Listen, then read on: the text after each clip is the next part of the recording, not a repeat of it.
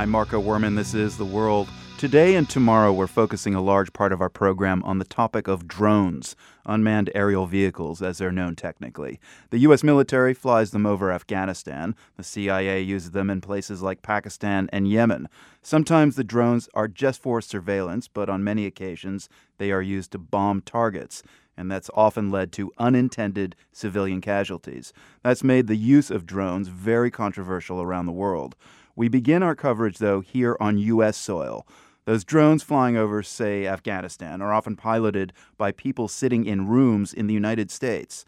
Those pilots on the ground, if you will, often learn how to operate the drones by flying them in domestic skies. One training program is run out of Hancock Air Base in Syracuse, New York.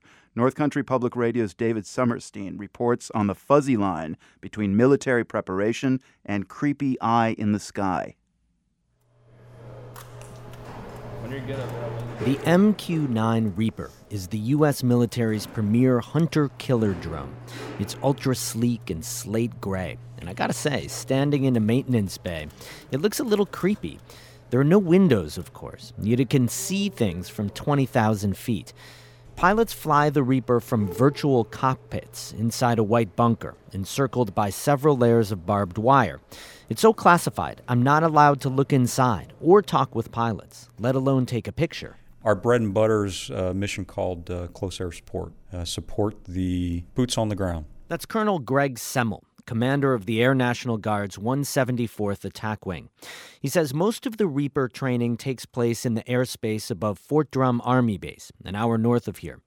Pilots practice supporting ground troops with bombing runs. Occasionally, they even drop real missiles onto Fort Drum's ranges.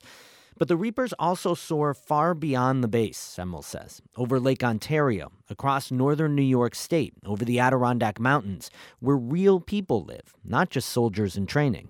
Let's say we're going to go out and we're going to simulate watching some structure out there, a bridge over a river up in the Adirondacks. Semmel says they'll practice watching that bridge for hours. He says pilots will also practice tailing cars driven by hired contractors. They'll see civilian cars, too, maybe even people. But Semmel says they won't identify anyone or anything. We're going to see lots of cars go across that bridge. But I can tell you we don't have the capability to get detail on that car. We can't read the license plate. We can't tell who that is, where they're going, what they're doing. The Reaper has been used to track and attack alleged insurgents or terrorists with great detail in places like Pakistan and Yemen. I asked the Reaper's manufacturer, General Atomics, if its camera could, say, identify a person. The company referred me to the Pentagon. An Air Force spokesman wouldn't get specific. When the Reaper's training was launched 2 years ago, Colonel Chuck Dorsey of the 174th Attack Wing described a more targeted training program for state regulators. He spoke to the Adirondack Park Agency in January 2011. We pick the third house on the right past the big blue silo, and we start working there.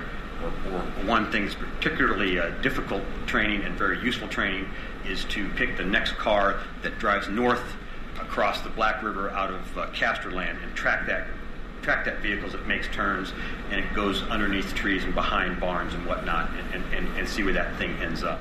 It's this hidden eye in the sky that worries privacy advocates most about drones. What about the images that the drones capture of people in their private property, in their backyard? Udi Ofer of the American Civil Liberties Union says the Reaper training over upstate New York is just one example of domestic drone usage.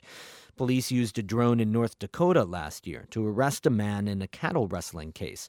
Drones now regularly patrol the borders with Mexico and Canada.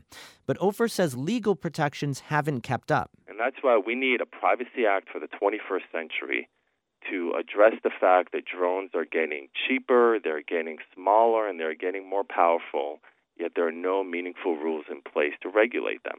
Colonel Semmel of the 174th Attack Wing says the military has very strict rules for its training program, including destroying practice surveillance video in 30 to 60 days.